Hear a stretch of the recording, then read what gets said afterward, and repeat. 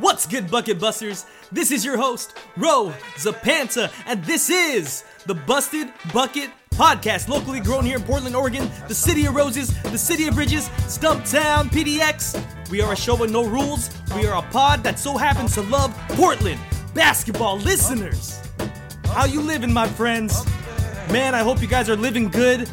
Today we are without Tim Johnson, the glorious, the notorious Tim Johnson, and we're gonna move forward with our guest, two guests actually, Blazer Ben.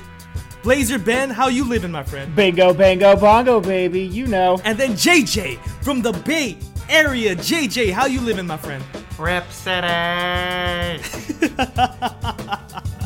Let it out, the Rip City. I love it. And you know, before we get started, I'm actually going to shout out Gordon Lowe, who is our winner for the Evan giveaway of the Dame print. RJ, put up that print. It's right there. It looks super dope. I'm going to read his entry here. So basically, to enter, all you had to do was tell us how you became a Blazer fan. And what he wrote was 0.9. That's it, to be honest. I wasn't even a Blazers fan. I was just watching the playoff game, and I went cray-cray when Dame hit that shot. The rest is history, and of course, he's talking about Damian Lillard's game winner against the Houston Rockets to put them away. It was a great one, and man, I remember that moment too. And moving forward, we're going to talk about Blazers. Congratulations, Gordon, by the way. We're going to talk about Blazers. We just had a nasty stretch, a very enlightening stretch. Man, we lost to some top teams. Ben, let's talk about how we lost to Milwaukee. We lost to the Clippers. We lost to the Jazz. And we just recently lost to the Heat. What did you think of that stretch? I'm going to start with you. We just lost to some teams that are thriving, man. They're on the up and up. You know, they're figuring their rosters out. Like the Heat were in the Western or the Eastern Conference Finals last year. So, you know, they obviously know what they're doing. And the Bucks, I mean, Giannis, there's really no stopping him. It's tough when he gets on a roll like he did with us. We had no answer for him. So, you know, that was a tough one. And then the Clippers had Dame's number, man. The defense they were throwing on him, they were doing that full court D with Patrick Beverley on him. Oh, man. Just throwing Absolutely. him out of his routine. It was tough to watch all those teams, you know, just stomping us. Yeah, I absolutely agree. JJ, what did you think of that stretch? What are some positives, some negatives? I guess for the positives is that they beat teams that they were supposed to beat for the most part. The Thunder win, which was a 48-point win. Yeah. We had a lot of support from the fans saying, you know, keep Stotts. The Blazers are supposed to win those games. I felt that stretch was a test to see if the Blazers could fare well against some championship contending, you know, talent. And it was, to be quite honest, disappointing. I think you read these forums though, man, and the Blazer fans are like so fair weather. They're like, we're winning. They're like, yeah, Stotts has got it in locked. You know, he knows what he's doing. Then we lose by 20 to some other teams that are like, fire Stotts now. Stotts is the reason we are losing. We need to lose. We need to lose the coach. It's tough to read those forums, man. It is. I mean, that's why I don't really agree with what they say. I like to read everyone's take. But it doesn't matter because my take is this, which is I haven't changed my opinion about Stotts, and I think the last 5 games showed his talent with coaching, which is none. Sorry. Yeah, I mean, I don't know if I would go as far as none, because he does have some positive qualities. He has shown that he can win with less in the past. This particular season, though, I mean, we have a team that is just, I want to say it was ripe for for being a contender, or at least being very interesting in the playoffs. And I think during the stretch, I mean, we haven't beat the 5 teams above us since December 28th, and that was against the LA Lakers. And that was also because Gary Trent Jr. scored 22 points that game, and he's now a Raptor. He's not even on the team. And I think as far as stats goes, it's a little concerning because these are top teams, okay? These are top teams that we're supposed to be competing with. And for most of these games, I want to feel like we were handled pretty well, as in we were beat pretty well. I mean, it might just be because we were just playing against the Heat, and like Ben, you know, it was very tempting to turn that game off in the fourth quarter because we were not good in that game at all. And JJ, I was talking to you about traps earlier, that Stotts could not adjust to the traps that the Heat were doing. What did you think, JJ? I mean, I think from playing basketball that when another team strategizes to trap you, Dame is so smart, and for him to be like on an island without having anyone to pass to, I want to give credit to the other talent on the team, which is, you know, they need to know where to go. If there's a trap, draw up his leak, draw up some people for his outlet. Dame did not get any help, so he's a vet. He's an MVP caliber player. I'm not gonna blame it on Dame. I'm sorry, I can't blame it on Dame when he's trapped and he has nowhere to go. Yeah. I mean, I'll agree. What did you see that game, Ben? I mean, against the Heat, Dame had 12 points. He looked defeated, really, honestly. I just want to note that we had the same ref crew 2 games in a row, and it doesn't look like they were given anything to Dame the second game of that back-to-back. I don't know how I feel about the same crew reffing the games back-to-back, because I feel like we'd get the short end of the stick on that one, because they're, you know, tired of hearing us complain from the first game, so they're like, well, we're not going to do it on the second game.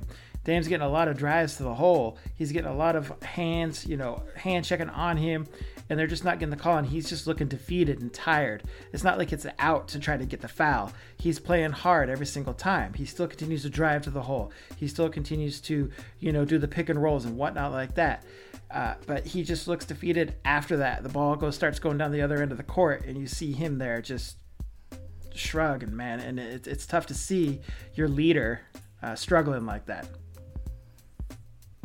Yeah, I'll absolutely agree. Like, it's tough to see Dame struggling like that because we know exactly what he's capable of. And I was listening to the Locked On Blazers podcast, actually. Shout out to them.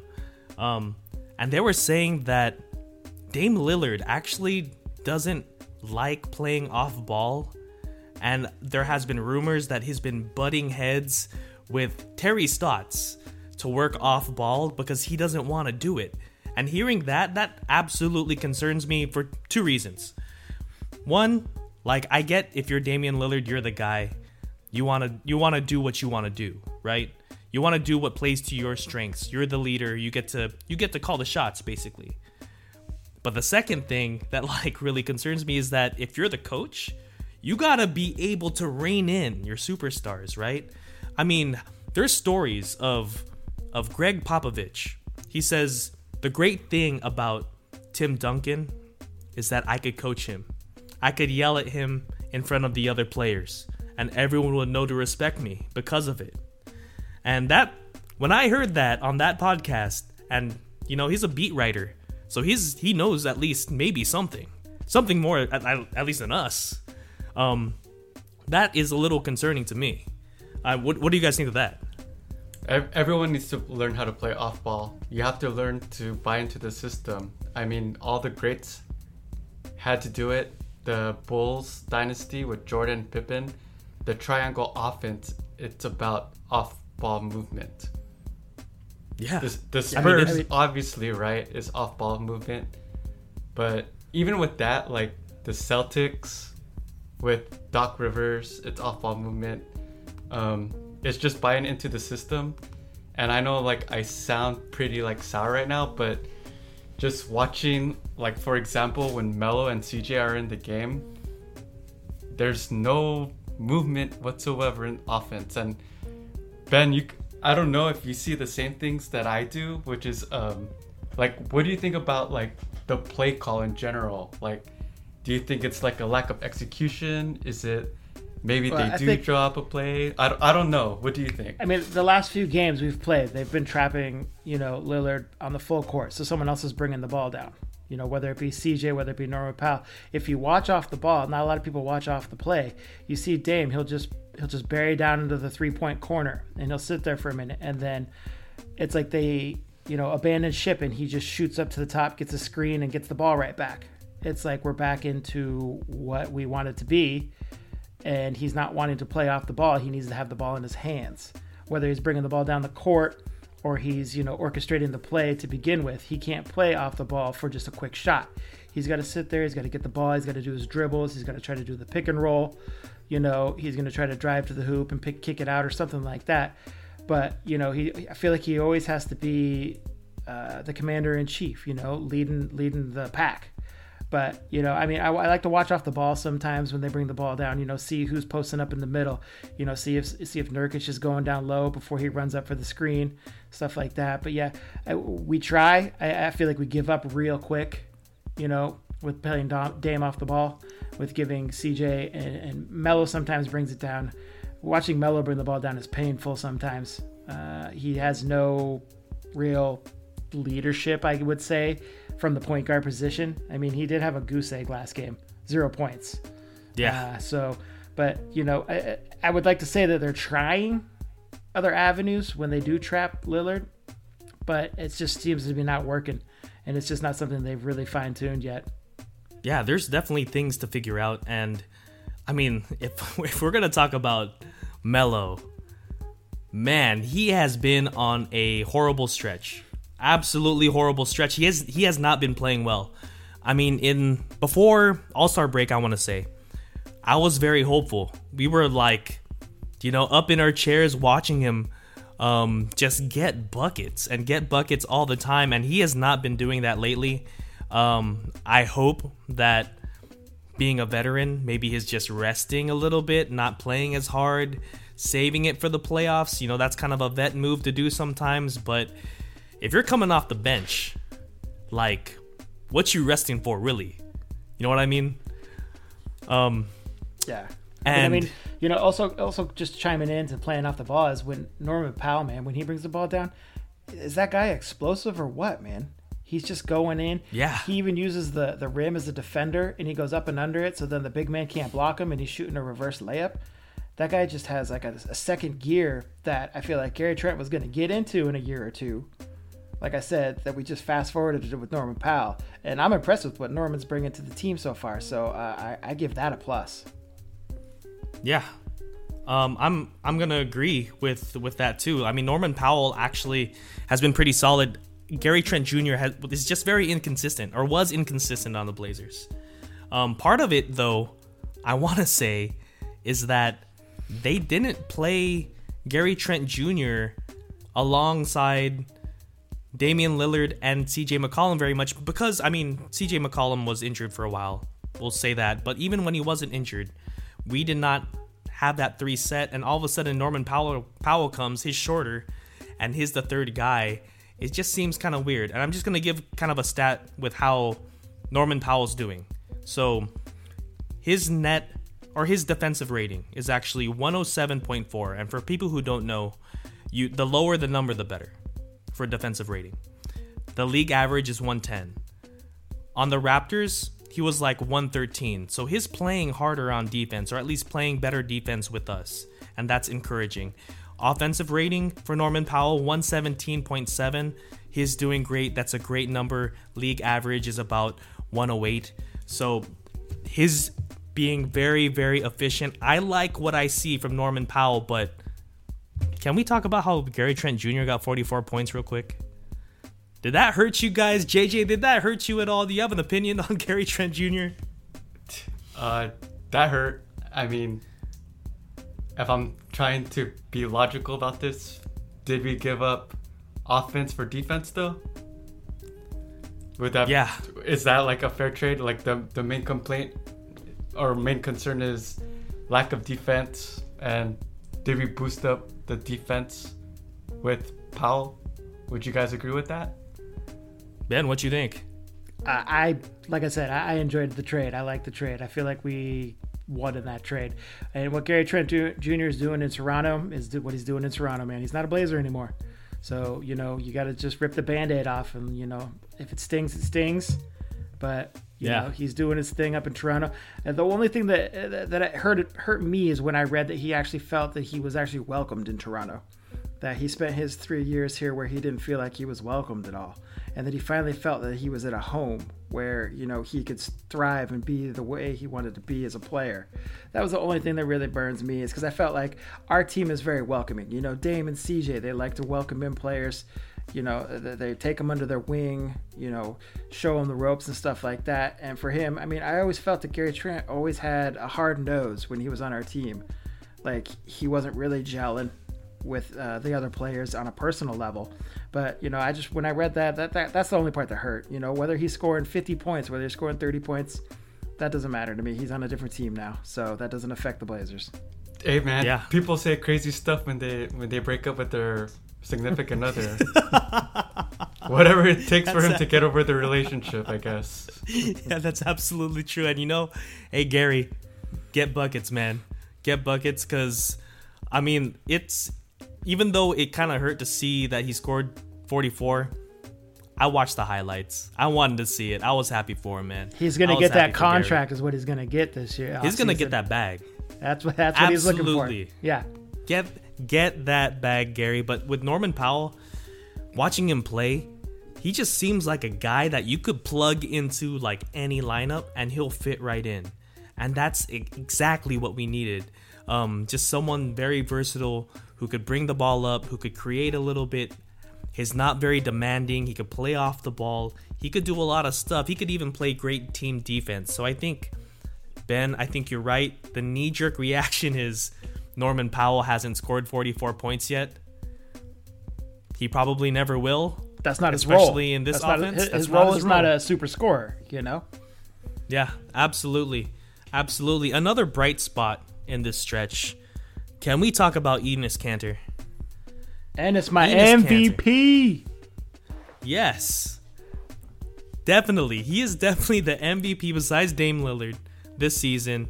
30 boards.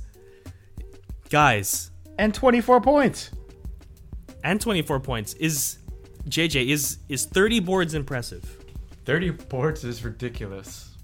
That's like 90s basketball. Like Shaq's best type of category. I think it was like I don't remember how old the NBA or the Trailblazers record was, but I think it was Sidney Wicks had the most rebounds before that, and he beat it by 2. And I think it was like 30 years ago, 30 years ago was the record. I could be wrong. I could be way off. I don't have exact quote on that one. I don't have that stat. I don't have the exact one either, but I looked it up, and I think that's right. And it's funny that you mentioned Shaq, because Shaq's high, like rebound high, game high, is 28. So he beat his high. I have the list out here for top rebounds. Dwight in the Howard. game. Dwight Howard was the last one to record 30. Absolutely right. Dwight Howard was the last one to record 30. Here are the people ahead of him. Charles Oakley with 35. Seekley with 34. Ronnie Cycli. Miami Heat, baby. Rodman with 34. Barkley, 33. Kevin Willis, 33. Rodman again with 32. Rodman again with 32. Kevin Love, surprisingly, with 31. Dikembe Mutombo, 31. Rodman again with 31. And Kevin Willis with 31. Those are the people ahead of him. Enes Kanter is tied for 12th, which is absolutely ridiculous. Well, here, how about you get your opinion on this real quick? Again, reading the forums. I know I'm doing the cardinal sin. It's not, you don't read the forums. But I would like to agree with this one is when they say Enes Kanter is only guarding inside the paint area, right? He does not go outside the paint area. So he's always primed for that loose ball rebound or whatnot. And that's where we got killed on some of the big men, like the Heat and Bam Adebayo, shooting outside that painted area over Kanter. Do you guys feel that he's just sitting there camping in the middle, not getting those 3-second defensive calls and getting himself for the rebound? Man, JJ, what you think?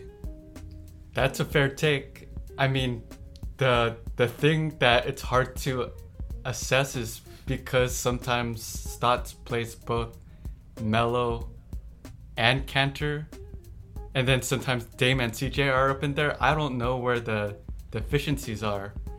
So at least Kanter, if Stotts is a great coach, recognize Kanter's strength, which is to rebound, everyone has to pick up the defensive slack. Yeah, I mean, I'm gonna agree there. I think Kanter is cheating for the rebound very often, but I'm going to say this: that's what he does. That's absolutely what he does. That's his makeup. He knows he's like a rebounding robot. He is a basketball robot. He knows two things: get the rebound, put it back. That's absolutely all he knows. And, quoting our friend, Lukofka, homie could only jump like this high. He can't even slide a paper underneath his heel. But he gets the rebound, like he gets positioning, and it's still absolutely impressive. The man is not a starter, so let's not dog him too hard. He's absolutely not a starter. What he is, he's someone that isn't going to get you deep in the playoffs. He's someone that's going to get you to the playoffs, and he's doing his role at an A+ rate. So I'm happy with Enes Kanter. I mean, any team would love to have him on the bench. Am I right by saying that? Well, would both of you rather have, when playoffs do come along, Kanter as your starting center or Nurk? This is a hot take, actually. This is definitely on the forums. This is something that people are vying for, is start Kanter. I'm not there yet. Because I think the offensive flow it feels way different with Nurkic there. The defensive presence also feels different too. And I don't know if the stats necessarily meet the eyeball test, but what the eyeball test tells me is that Nurkic is the better player and fits better with that starting group. Ben, what do you think? I think Nurkic is a better passer. He's a better facilitator, especially when doing the pick and rolls. If he gets the ball back, he can look underneath the hoop. He can do that no-look pass to somebody in the corner. Kanter can't do that. Kanter gets that ball and stumbles into the middle and is just like, I don't really know what to do with this. Sometimes forces it up. A lot of times he'll just pass it right back up to the top. But I don't know, man. I don't know. I would err on the side of maybe starting Kanter, or at least starting Nurkic with the starting lineup, just so he can facilitate the passes with the better shooters, and maybe giving Kanter a couple more minutes than Nurkic. I don't know, man. I'm torn. I'm torn. It's definitely a tough one. I think that Blazer Twitter is also kind of torn on that one too. And it makes sense. I mean, Kanter is a very capable center. And the fact that we haven't had consistency from Nurkic, especially from a health standpoint, it's easy to be swayed in that direction because my man got 30 rebounds. He's breaking records out there. So it's easy to swing that way. I don't know if Stotts has the cojones to really do that kind of move. Probably not. Probably not. He can't even bench my man Melo, which is also a hot take. But moving forward, I mean, do you guys think with what you guys saw? Obviously, would I be safe in saying that we all think that the Blazers are a little bit in trouble and they need to work on some things in order to be true contenders in the playoffs this year? Absolutely, and you got to start with defense. I don't know if anybody heard the interview that Jimmy Butler gave after the Heat game, where he was asked about how their defense has improved from last season. And Jimmy Butler point blank says, quote, "We got rid of Derrick Jones Jr., got his ass up out of here and started guarding somebody." You know, and at the end of the interview, he goes, "I hate you, DJ. Record that." And I know Jimmy Butler. I did see that. I know Jimmy Butler is controversial, and he says what is on his mind. You know, I would hope that would dig deep into DJ, and we can see him, you know, start to strive a little more on the defensive end, because he's got an offensive game. You know, we've seen a lot more explosive dunks. We've seen him shoot some threes. But yeah, the defense he could work on. And I hope that quote that Jimmy Butler gave, his former teammate, lights some fuel under his rear. And, you know, he gets up on the defensive end and helps us where we need it most, is on the defensive end. And I feel like for us to be true contenders, we need to be defenders as well.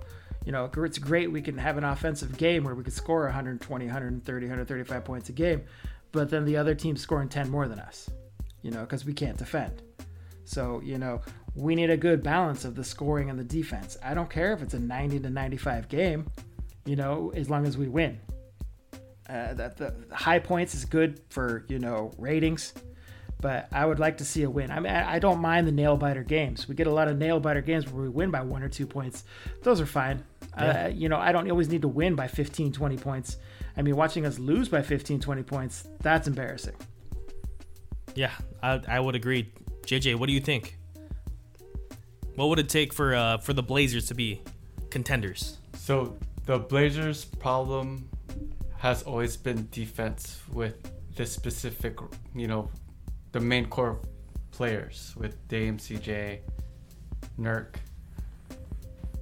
The one thing that we've always talked about was if the defense can't do its job against these teams, then the offense just needs to do what it does, right?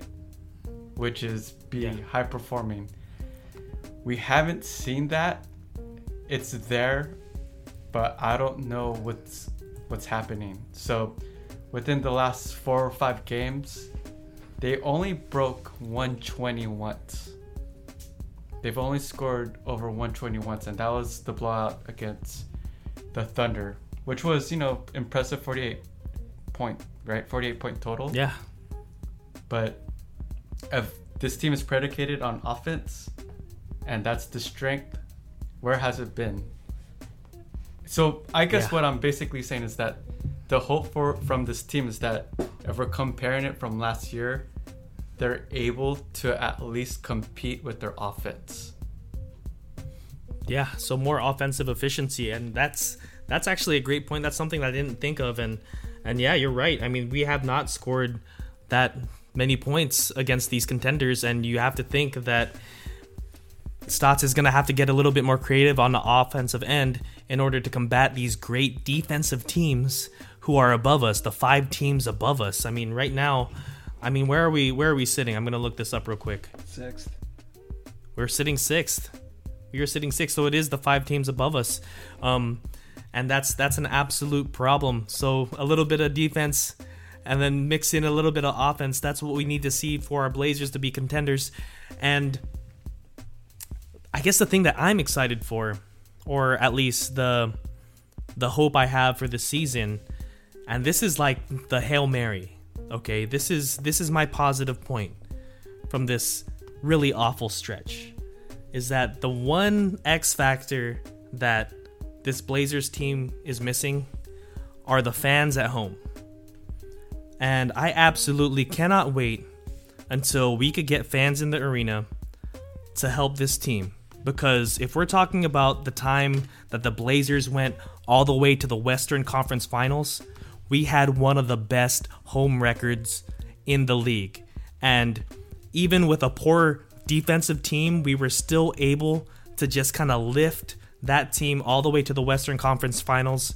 And maybe, you know, crossing our fingers, maybe we could get fans in the arena. Maybe we could pump some energy into this team, pump up that defense a little bit in the playoffs, and things will get better. But that's an absolute Hail Mary. And with that being said, we're going to go to our next segment, and that, of course, is called Giving Props. Hey Bucket Busters! Throw down with NBA props on Thrive Fantasy. Compete for over $2,000 guaranteed in prizes daily. Use the code BUSTED when you sign up and receive an instant deposit match up to $50 with a minimum of a $20 deposit. Come prop up today. Yes, indeed, giving props. And I'm going to start with our definition. And that, of course, is giving applause, giving kudos to a certain person, story, or situation. So, Ben, JJ, I want to know if you give this props. For our first story, we have Space Jam 2. Space Jam 2 is finally here. And RJ, our video producer, run that preview.